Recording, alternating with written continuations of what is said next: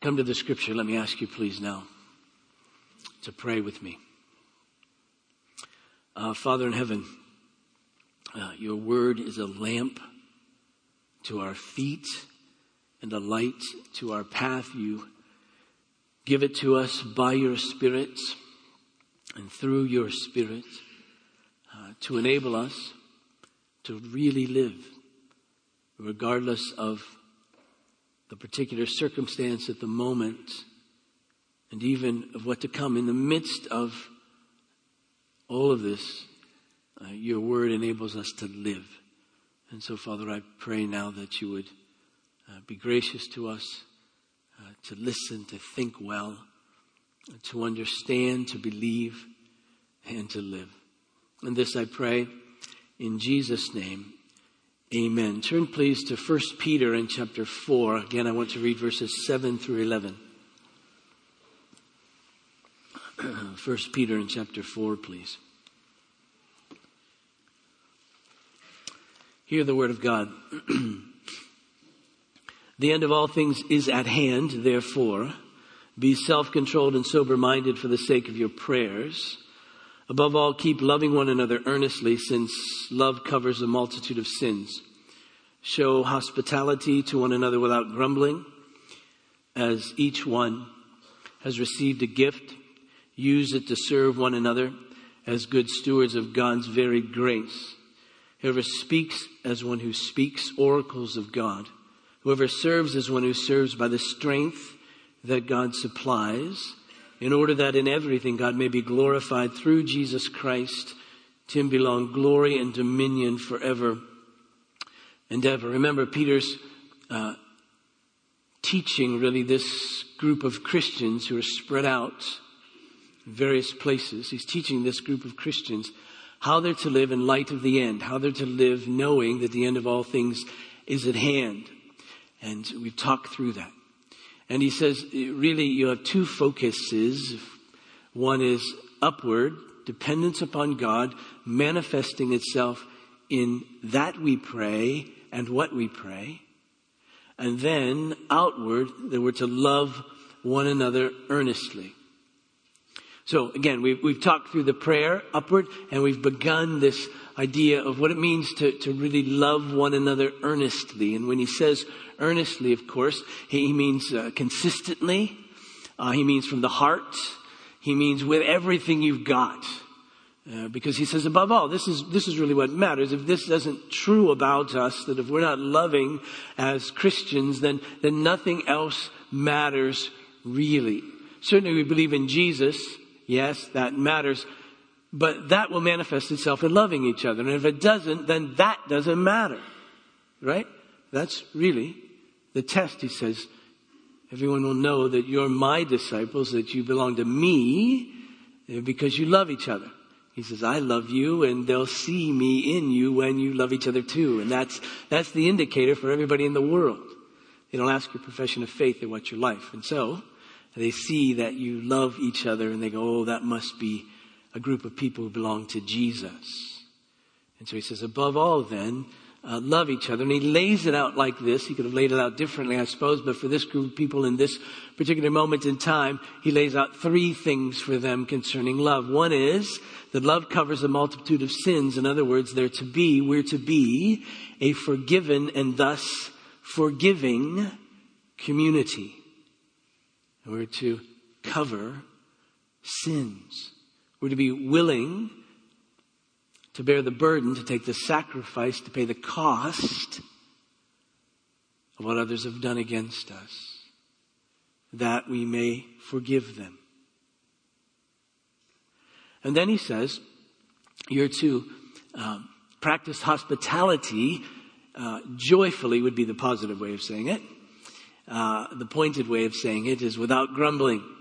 And so he says you're to be hospitable. You're to be a welcoming community. As the Lord has welcomed you, then you're to welcome others.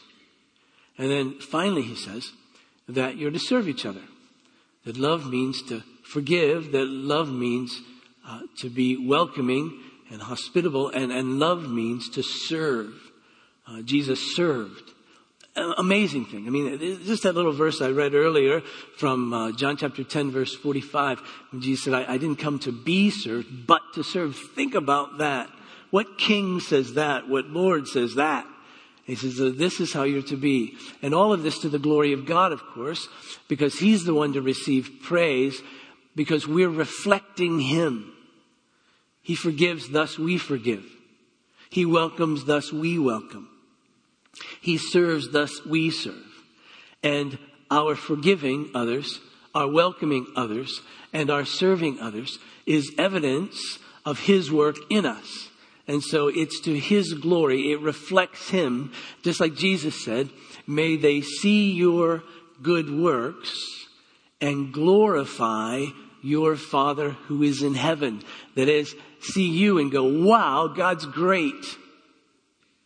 Wouldn't that thrill your soul? Wouldn't that thrill your soul to have someone see you or someone see us and their knee-jerk response would be, God is great? That'd be way better than them saying, thanks, Bill. Way better than saying, that's a great church. That would thrill us if they would see Jesus in how we forgive and how we welcome and how we serve. So that's the sense of love. He says, above all, love one another. So last week we talked about forgiving. This week I want to take up, if I can, if I'm able to make it through, these last two. But this aspect of love, this expression of love, of being hospitable, of being welcoming. He says that we're to be hospitable without grumbling. Now, remember that when Peter writes to this group of people, they have two characteristics that are laid out in this letter. Two things we can easily discern as Peter writes to them. First of all, he calls them exiles. In chapter 1, verse 1, he says, Peter, an apostle of Jesus Christ, to those who are elect exiles of the dispersion, and then various countries, if you will, various regions of that part of the world. And then in chapter 2 and verse 11, he says, Beloved, I urge you as sojourners and exiles. So we get that sense that they're exiles. Now, remember, these Christians aren't exiles because they've been forced to leave where they were born and grew up. It isn't that they became Christians and then were forced out of their homeland. He's saying, no. You became a Christian right in this place, whether it's Galatia or Pontus or Cappadocia and so forth. You became Christian believers right there, but still you're exiles. Maybe better to say now you're exiles. Because while you're living in Cappadocia, you're no longer of Cappadocia. Because there's something else that's true of you. You're a believer in Jesus. And so they're in that sense exiles. Now we know what an exile is. They would know, Jewish believers especially, would understand what from their history what it meant to be an exile. And that is, it meant to be someone who wasn't home. It meant to be someone who was in another place. It meant to be someone who talked differently and ate differently and dressed differently and understood life differently and all of that than all the people around you. And you say, yeah, that's it. It's a fitting name for you as a believer in the world in which you live. You're in it, but you're different. You're not of it. And so I can call you, Peter says, an exile. And you'll know what that means. And so he's saying to this group of exiles, welcome other exiles. Nobody else is going to do that. Nobody else is going to welcome them in. And no place else other than with you are they going to be able to feel at home or to be at home. So make sure you don't leave anyone out there. Now, very practically in that culture, of course, I don't know if Peter had a self-interest in this or if the apostles got together, but traveling Christians didn't have any other place to go. I mean, there were some public houses, we might call them, but they weren't houses. They weren't places that Christians would want to stay. Very often, the moral goings on in those places meant that Christians wouldn't want to stay there. And so where else would they stay? Where else would they go? So he said, welcome other believers. You know, Jesus had that sense as well. Whoever offers a glass of cold water to one of these brothers of mine in my name. He said, do that. Welcome one another. We're to be that welcoming kind of group. But not only that, they were suffering various trials, as he says in chapter 1. When we get into chapter 4, verse 12, beloved, do not be surprised at the fiery trial that comes upon you to test you. We know that there was a sense of persecution at this time, and depending on how we date this particular letter of Peter's, it was probably to come as well, and perhaps even more intensely than they had experienced. So there was some sense of preparation for them. And so he's saying to this group of suffering people, be welcoming to other suffering people. Bring them in very practically. Who else is going to help these people as they suffer? And so that's the nature of life for these particular Christians. So he says to take care of each other, to really welcome each other. But you know, if I'm reading this, I might want to say to Peter, you know, I'm not doing so well. I'm in exile here. I don't feel, I need somebody to welcome me. I mean, I don't want to, and it could be risky for me to welcome these other Christians who come in, because you see, we're in the midst of persecution. And so if I welcome this Christian apostle, this evangelist, this teacher, and I welcome him in, that's risky. All of a sudden I'm being identified with this believer, and suffering could increase. There was an incident like that, and the writer of Hebrews speaks of it in Hebrews chapter 10, verse 32. He said to this group of Christians, he says, but recall the former days when after you were enlightened, you endured a hard struggle with sufferings, sometimes being publicly exposed to reproach and affliction, and sometimes being partners with those so treated.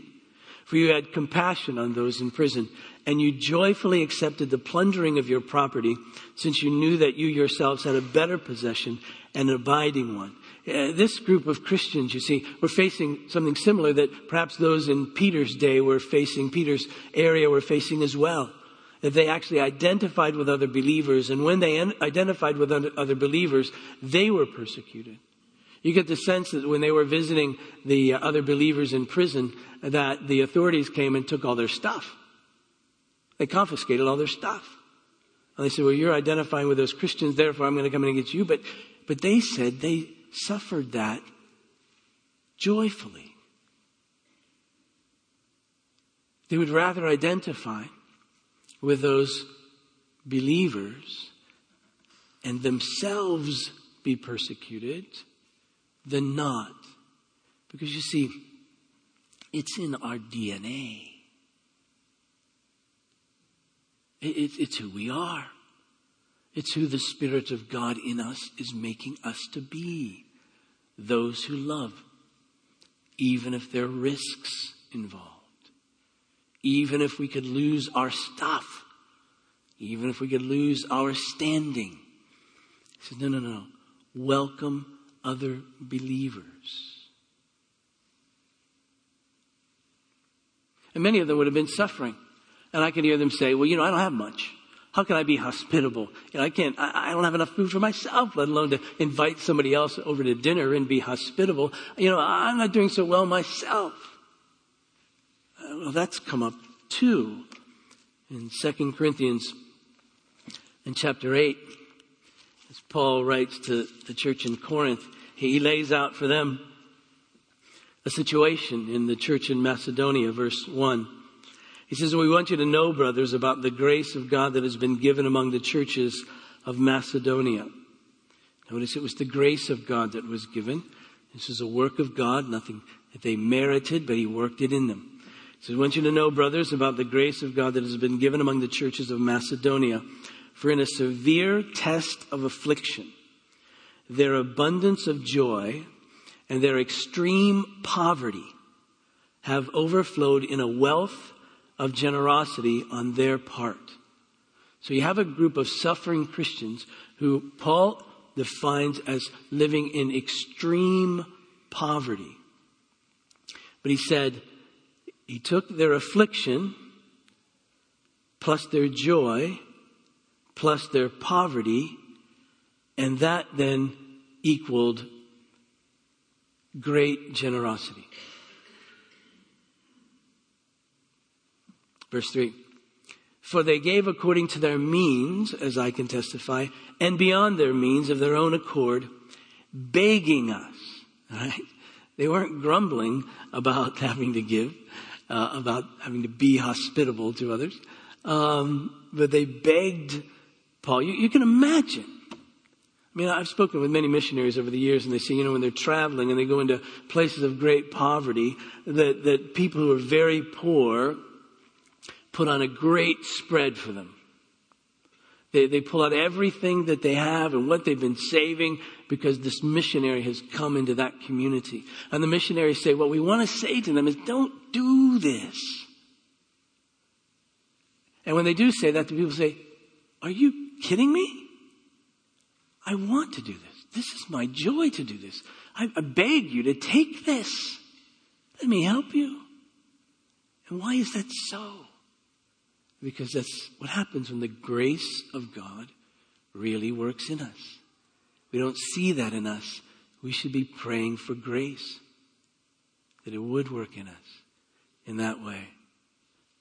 For they gave according to their means, as I can testify, and beyond their means of their own accord, begging us earnestly for the favor of taking part in the relief of the saints. So they begged to be able to be part of this great grace. And this, not as we expected, but they gave themselves first to the Lord, and then by the will of God to us. So, same, upward, outward. Gave themselves first to the Lord, and in so doing, then He works, transforms, fills with joy because of what He's done. Their whole outlook changes, and they become generous, even out of their poverty. Accordingly, we urged Titus, as he started, so he should complete this act of grace among you. So that's it, you see. Yeah, they were suffering, but still, Peter writes to them and says, I know you're suffering. Still be hospitable, even in the midst of your suffering. You see, sometimes what happens to us in the midst of difficulties and sufferings, we feel bad about ourselves if we're feeling like exiles, like we don't belong in the world and all of that, or we're suffering in particular ways. We become very self-focused. Now, some of that is necessary. You got to take time out and deal with these issues that are affecting us and all of that. But even in the midst of that, be careful. We have to be careful that we don't become so self-focused that we forget others. And we go, first we look to God and then we look within. And that's it. Because you see, unless it goes out, we'll never really know life. We'll never really know joy. Even when we ourselves are hurting. I know it's a hard one. But think it through. It was part of their lives in this early church. And so we're to be welcoming. The very practical thing for us, I don't think we have to worry too much about traveling evangelists and where they should stay. I don't think we have to worry too much about identifying with them in persecution and all of that. But here we are. I read a book, one of the books I read over my summer vacation. It was a book that spoke of the church like this. It says the church is like an embassy. Embassy. There you go. It's a B, not a P. Embassy. An embassy is it? If you go to another country, it would be the U.S. embassy. And basically, it's a slice of home right there. Basically, that embassy is an institution that represents the home nation in a host nation. And so, when those in the host nation come to the embassy, what does the ambassador do? Well, he represents the home nation to that host nation. And what happens when a U.S. citizen comes into that embassy? Well, they first affirm their citizenship. You belong here, and then they could provide protection, could provide help in the midst of that. You should feel like you're at home when you're in that embassy. Well, the church is like that, you see. We're an institution that together represents another nation. We represent the kingdom of God, which one day will come in its fullness and cover the whole earth. And that embassy, U.S. embassy in another nation, is in that other nation but not of it. And so here we are as the church, in but not of. And so you see, when people from the outside come in, what do? Well, we declare to them the interests of our home. That is to say, we share the gospel with them. And we say, you want to be welcomed in here, then here's the welcoming message. And we'll receive you graciously, freely in Jesus. Trust him. And they come in, and when they do, we affirm that. We say, yes.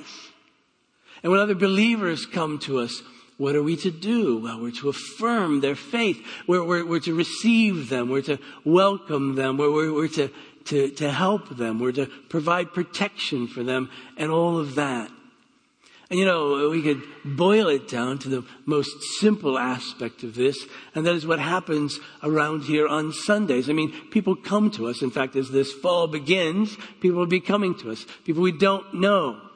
And when this passage says to be hospitable, it means to welcome the stranger. It means to welcome them in. All kinds. Some like us, some not, if you will. But he says, welcome them in. Be gracious to them. And we don't do this because we want our church to grow necessarily, just to be bigger, relatively speaking. We don't do this because we just want them to like us. We do this because if they're unbelievers, they must hear the gospel. And we do this because if they are believers, they must be part of a church. Because you see,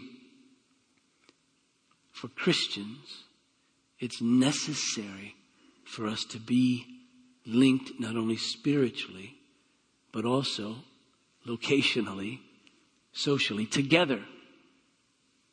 Because you see, it's from church that come the means of grace to each of us. I mean, even as we come to worship, what's happening? We're experiencing together the means of God's grace to us. By his word, it's a means of grace. How does grace come to human beings? It comes by way of the word of God working by his Spirit. What do we do as we gather? The word working by God's Spirit. A means of grace through sacraments. A means of grace by way of our prayers together. A means of grace by way of our fellowship and love to each other. God works in all of those to bring to us his grace. Grace to come to faith, grace to grow in grace, faith to persevere in grace, even faith to spread that faith. And so you see, it's necessary for us. This isn't an optional thing, this church thing. It just isn't for us. As we've said so many times, God has made us, wired us in such a way that one day in 7 we have to stop and gather and gaze upon him. And we do that together. That's how he works. And so he says, no, come together.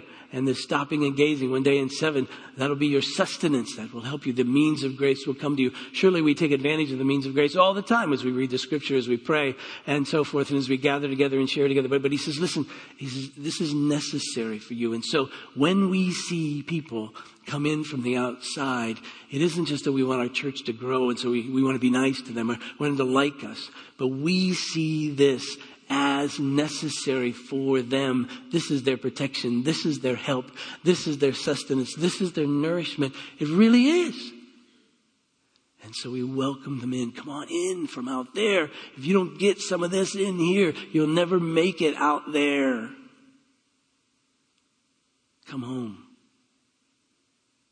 And it's not just welcoming into a worship service or welcoming into this place, but it's welcoming them into our lives.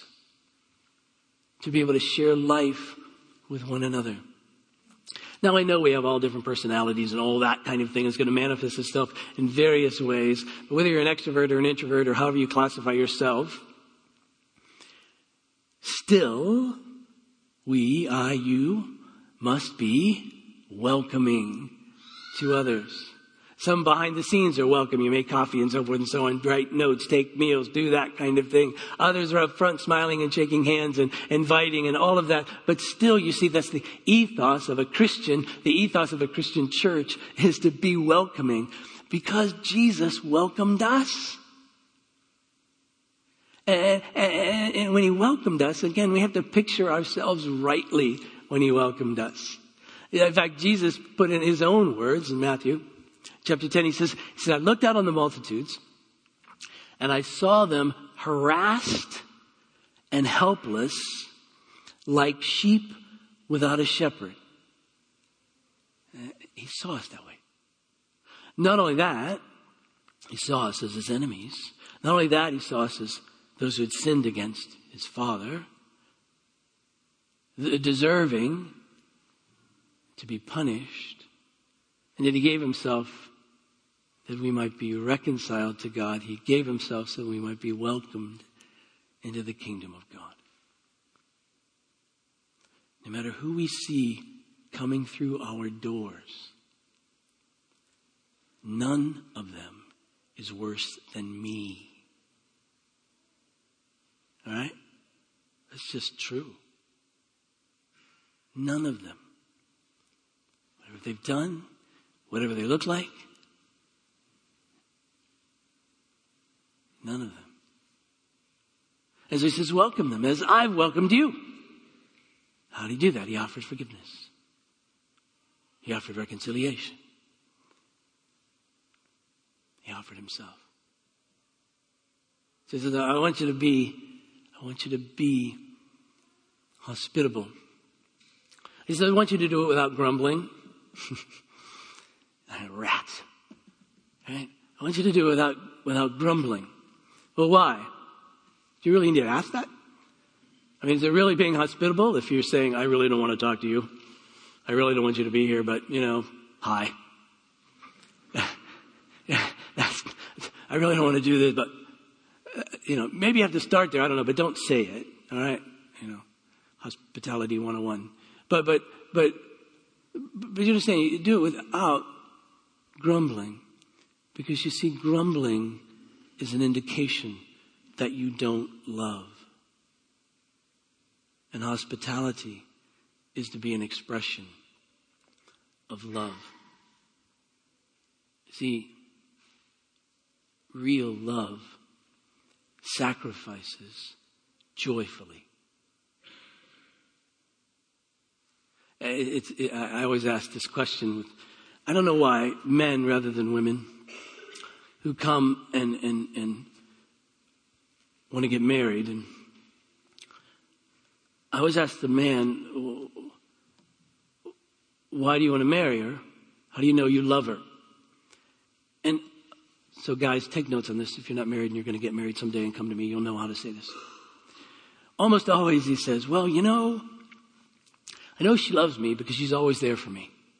And I know she loves me because she always helps me. I know she loves me, and everything in his list is what she does for him. And I go, hey, she's great. I know she loves you. But do you love her? I mean, any sacrifices you make? And then if they have any, they begin to list them. And I said, now how do you feel about that? How do you feel about that? Does that make you happy or sad to be able to sacrifice for this woman you love? And if it doesn't make them joyful to give, then I have to question, do you really love her or do you really love being loved by her?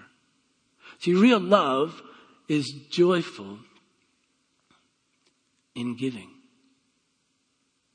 It just is. I think I can say this without crying. When Karen and I learned that Kelly Liebengood was so sick, our first response was to get in the car and drive 9 or 10 hours to Longview, Texas. And we couldn't because of some other constraints with people that we needed to be with. But that was our first response. That would not have been a sacrifice. Would not have thought about that at all. And I'm not bragging or complaining. I'm just simply saying it's just true. It's just, I love the guy. And so we'll go this week if we can. But it won't be, we'll drive down one day, spend a half a day and drive back. That won't be a sacrifice at all. You know that. You know what it's like to give joyfully because you love. And so if you want to be hospitable, pray that God will enable you to love. That's really the point of it. Hospitality is a manifestation of love. If you don't love, nothing's hospitable. Above all, love, because without love, there's no real hospitality. We need to be a welcoming people. We need to welcome one another into our lives. We need to share our lives. Is it risky? Oh, yeah. You may get to know me. You know the old song, to know me is to love me? That's not true for me. To know me, you go, I don't think it's so hot. And so, it's risky. Do we do it out of our own need and our own suffering and our own pain? Yes, we do. Even in the midst of that, we still welcome. So we're to be that kind of welcoming people. Now, what he says to us is also is in this serving of hospitality, God will give us gifts. Notice, he says, verse 9, show hospitality to one another without grumbling, as each has received a gift. Use it to serve one another as good stewards of God's varied grace. Whoever speaks is one who speaks oracles of God. Whoever serves is one who serves by the strength that God supplies, in order that in everything God may be glorified through Jesus Christ. You see, he says, listen, you're going to forgive, you're going to show hospitality, but never forget that in the midst of all of that, God is at work gifting. He's giving to us gifts that enable us then to serve one another. He just doesn't leave us alone. He just doesn't say, oh, go do this. He says, I will work in you. I will gift you. You know, many of you, this word gift, charisma. It means the result of or the effect of the grace of God. There's lots of charismas in a Christian's life. To be able to say Jesus is Lord is a charisma. It's a result of the grace of God. You know, the passage I read from 1 Corinthians chapter 12. No one can say that Jesus is Lord except by the Holy Spirit. The Holy Spirit's work in us results in our being able to say Jesus is Lord. That's a charisma. There are various gifts that he gives. Peter sort of lays them out in two big categories, speaking and serving. They're not mutually exclusive. But as I read earlier from 1 Corinthians and chapter 12, we notice a variety of attributes of these gifts. Paul calls them spiritual gifts. They're spirituals. They come from the Holy Spirit in us who are spiritual people because the Holy Spirit has worked in us. And he says that there are varieties of gifts, various gifts. Peter refers to them in the same way as some older translations, manifold gifts. I love that word manifold, many folds. You know, use this one, like a fat baby. You know, there's just lots of folds, you know. Don't you? I love fat babies. And you just kind of unfold, you know, all this. And you know, after a couple of weeks, there could be stuff stuck down in those folds. You got to really kind of get out, right? And so many folded. That's the gifts of the Spirit. So much in there. You just keep folding and folding and folding and folding because the Holy Spirit is creative and knows everything and knows every gift that's necessary and everything to help us and all that sort of thing. So these are many folded gifts. I don't think, and we can debate this forever, that the gift lists in the New Testament, whether it's 1 Corinthians 12 or Romans 12 or Ephesians 4 or this passage in 1 Peter 4, the little bit on gifts in 1 Corinthians 7, I don't think those are exhaustive or representative. I don't think they're exhaustive necessarily. I think the Holy Spirit can nuance all of those and do various things in us. And so there are many folded gifts. He says, but still one Spirit, a variety of service. There'll be all kinds of service that we'll be involved in, but it's the same Lord, various activities, but the same God. And He's the one who empowers all of these things. So never think that when we're loving, that we're alone. Never think that when we're loving, that this is coming from us. Never think that when we're loving, it's just us generating this love, and if we don't, we're sunk. Because God's at work in us all the time, enabling, gifting, enabling us to love well. And he says, especially in this area of serving one another, he says, gifts will happen. Gifts of the Spirit. And what's fascinating here in 1 Peter is that he says these gifts are manifold. Various. Well, in chapter 1 of 1 Peter, he says our trials are manifold. Our suffering is manifold. And I think what we see here is he's saying for every suffering, there's gifts. And what that means is we really need each other. What that means is when someone's suffering over here, gifts will be given to someone over here. And the ones who have the gifts must love to help the one who is suffering. I don't know about you, but it always seems to me that when I pray for something, God gives it to somebody else. Like I need a raise, and somebody else says, hey, I just got a raise. And I went, no. You know, I'm sick. Somebody else says, I feel great. Right? I feel depressed. Somebody else goes, man, I'm just filled with hope today. And I think, though that's not always the way it happens, I think it's often the way it happens. And then God says to the one who got the raise, God says to the one who's filled with hope, God says to the one who's encouraged, God says to the one who's healthy, go and bless the one who needs in love. And that's how these gifts are distributed and shared, you see. And notice what else Paul says in 1 Corinthians. He says, verse 7, to each is given the manifestation of the Spirit for the common good. You see, gifts aren't given to the person who receives the gift in that sense to hold. If I'm gifted in any way, it isn't for my good, it's for someone else's good. That's always the way we must think. You're not gifted in a particular way for your good. Oh, it may help you, but you're not been given gifts like that for your good, but for someone else's. So we must always be thinking like that. Why do I have this? Why do I know this? Why is this true of me? How can I use this in order to help someone else? I have a tendency to bask in what God gives to me. And I said, this is great. I'm just going to enjoy this, you know? And he says, Bill, why do you think I gave you that? Not to keep it under a bushel, but to go and to share it with somebody else. That's how this worked. I looked on my shelf the other day and I saw this book that I used to read called The Wealth of Nations by a guy named Adam Smith. And I looked up this quote. I used to be able to quote it. I can't anymore. But Adam Smith says, it's not from the benevolence of the butcher, brewer, or baker that we expect our dinner, but from their regard to their own self-interest. Known as the father of capitalism. We address ourselves not to their humanity, but to their self-love, and never talk to them about our own necessities, but of their advantages. In other words, if you want to get something out of somebody else, you got to make it worthwhile for them. That's how this economic system generally works. That's not how it works in the church.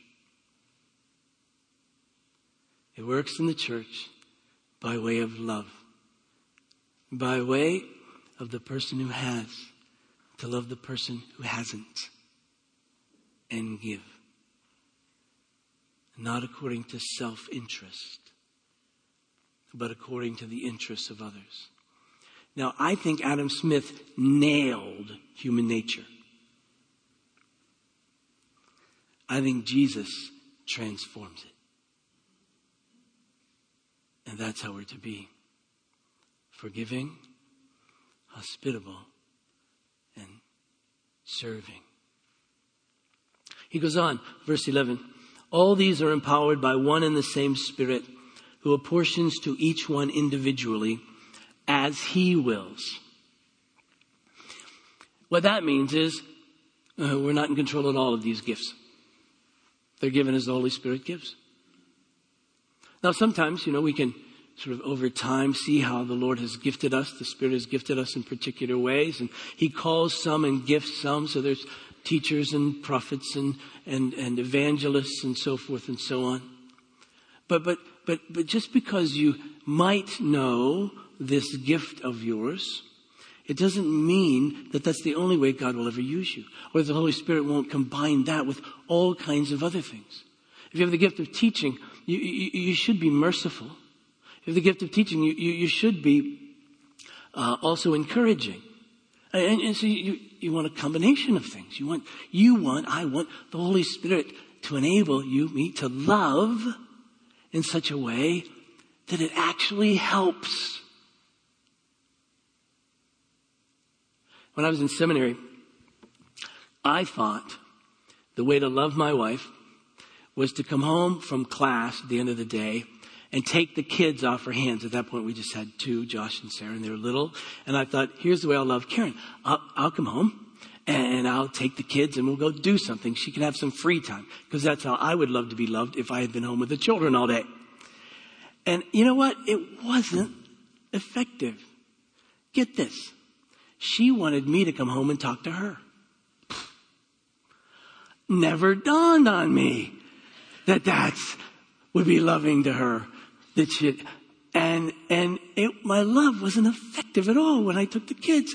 And so what I prayed for is, Holy Spirit, enable me to love in such a way that's effective. Gift. I don't care what it is. Whatever is needed at the moment in this circumstance, in this situation. Sunday mornings, I pray that God would help me, gift me to teach and preach and communicate and so forth and so on. But other times, not so much. I'm at the dinner table, that's the last thing anybody wants. Right? So I pray that God would gift with encouragement and hope and help and maybe administration. I've never gotten that one. But maybe I could plan something. But when we go to visit Kelly and Marietta, on the way down, Karen and I will pray that God will gift us, however He wills, to make love effective. And I don't know what that will be. I don't know what that will be. But we'll see. I hope when we leave, they know the love of Christ. And if they do, they'll say, thank you, God, because I know Bill. He's not very good at this. And so they'll give thanks. And so that's the sense of it. And people say, how do I find my gift? Well, to be honest with you, I've interviewed hundreds of people over the years, and some people nail their gifts, some people aren't quite sure, but maybe, and other people haven't got a clue. And so I know there are books out there that says everybody has a gift and you'll be able to find it. I don't know. I would say don't be preoccupied with finding your gift. Because you see, we don't find our gifts for our identity. We don't find our gift so we feel good about ourselves. We don't find our gift so we know where we fit. We ask for gifts so that we can really love each other. So what I would ask you to do is to pray that God would make you, us, me, people who love, and then trust that He'll gift accordingly. And if we need to know that particularly because we're going to need to be in a particular ministry that requires that, and that's going to be an ongoing kind of thing, then great. We'll know that. We'll get it after a while. We'll figure that out. We'll see that. But you remember when Paul writes to the church in Corinth, 1 Corinthians chapter 12, 1 Corinthians chapter 13, 1 Corinthians chapter 14. Now, chapter 13 comes in the middle of 12 and 14. I know that's a surprise. But it does. Chapter 12 talks about gifts. Chapter 14 talks about gifts. What does chapter 13 talk about? It talks about love. The more excellent way. They were all worried about this gift or that gift and how do you do this and how do you do that. And Paul gave some advice and so forth about how to manage all of this and what all this meant. But he said, really desire the greater gifts. Why? So that you can love better. And so for me, over the years, I've simply prayed that God would enable me to love well. And when I find myself loving well, I find myself praying a lot. Because when I look at people's needs, I say, that I love, I say, I'm helpless. I mean, you know this, people come to you for advice, and what's your first thought? Wow, I have that same problem. If they only knew. How can I help them when I'm suffering from it too? And so what do? Well, you pray. God, help me, help them. I know this is how you work, people to people, person to person. So here it is. And so here they are in front of me. So God, gift something here. What do they need? Help me to love them well.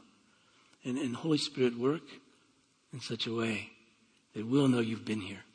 Work in such a way where they know they're loved. Work in such a way that they really know they're helped. And I think if we're a people that prays like that, then I believe we'll be a people through which the gifts of the Holy Spirit will be manifested. And people will see Jesus because we love. And that's the purpose for them, that we might serve well one another. And all of this, of course, is to the glory of God. Because see, the end result of that, of our being dependent upon Him and not upon ourselves, the end result of our seeking Him and not ourselves, is that He'll be glorified, He'll be honored. He'll be glorified because our lives will actually reflect Him as we forgive, as we're welcoming, as we serve. And it will be the praise of His glory because it will only be by His transforming and enabling grace that any of this really happens. The end, really, of all things is near. Therefore, we need to be sober-minded and self-controlled for the purpose of prayer. But above all else, we need to love one another earnestly from the heart. For love covers a multitude of sins. For love practices hospitality without grumbling.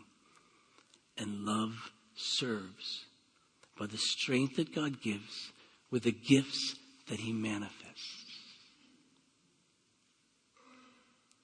All to His glory. And might I add, our great joy. Let's pray. Father, I pray for us, that you would enable us to really love well, to welcome well in the name of Jesus, to forgive in the name of Jesus, to serve in the power of the Holy Spirit. So help us, I pray. I pray that in these coming weeks, as people flood our church, students and others who come into this community, that they will be welcomed. That many of us, even as we stand talking to our friends, will say, I'm going to risk this and leave my friend and go talk to that person I don't know. I'm going to say hello to them. I'm going to welcome them. I'm going to invite them to something. I'm going to bring them into my life. I pray, Father, that we can be that. We can do that. So help us. I pray that you would gift us, God, as we love. And that in these months and years that remain, that you would enable us to do all of that in such a way that we see a variety of gifts of the Holy Spirit among us, meeting a variety of needs among us. And I pray that the world would see this and see Jesus. Father, we do pray for those who are struggling in various ways, whether it's relationally, in marriage, with friendships. Pray for our students as they prepare to return, knowing that there will be difficulties and bumps in the road through this semester. And we pray that you would prepare us to receive them well, and our ministries to receive them well, and the campus ministries to receive them well, and the university to receive them well. And Father, that we can welcome them in such a way that they will remain with us, and that they will grow with us, and that they will persevere with us, and we with them. Father, for those who are suffering physically, I pray, and we're grateful for your healing touch, and grateful for Alan sitting here this morning, and we pray for his recovery from his surgery, and others as well. And Father, we do pray for Kelly and Marietta Liebengood with this dengue fever, Father, that you would give them hope. You would sustain them, strengthen them by the love of those around them, by way of the gifts that you provide. And Father, that you would heal Kelly, that you would cause his kidneys to again work, that you would give him strength, and that he would recover and to continue, as he so effectively does, minister in the name of Christ at the university and also through the church. And you would bless him as a husband and a father and a friend.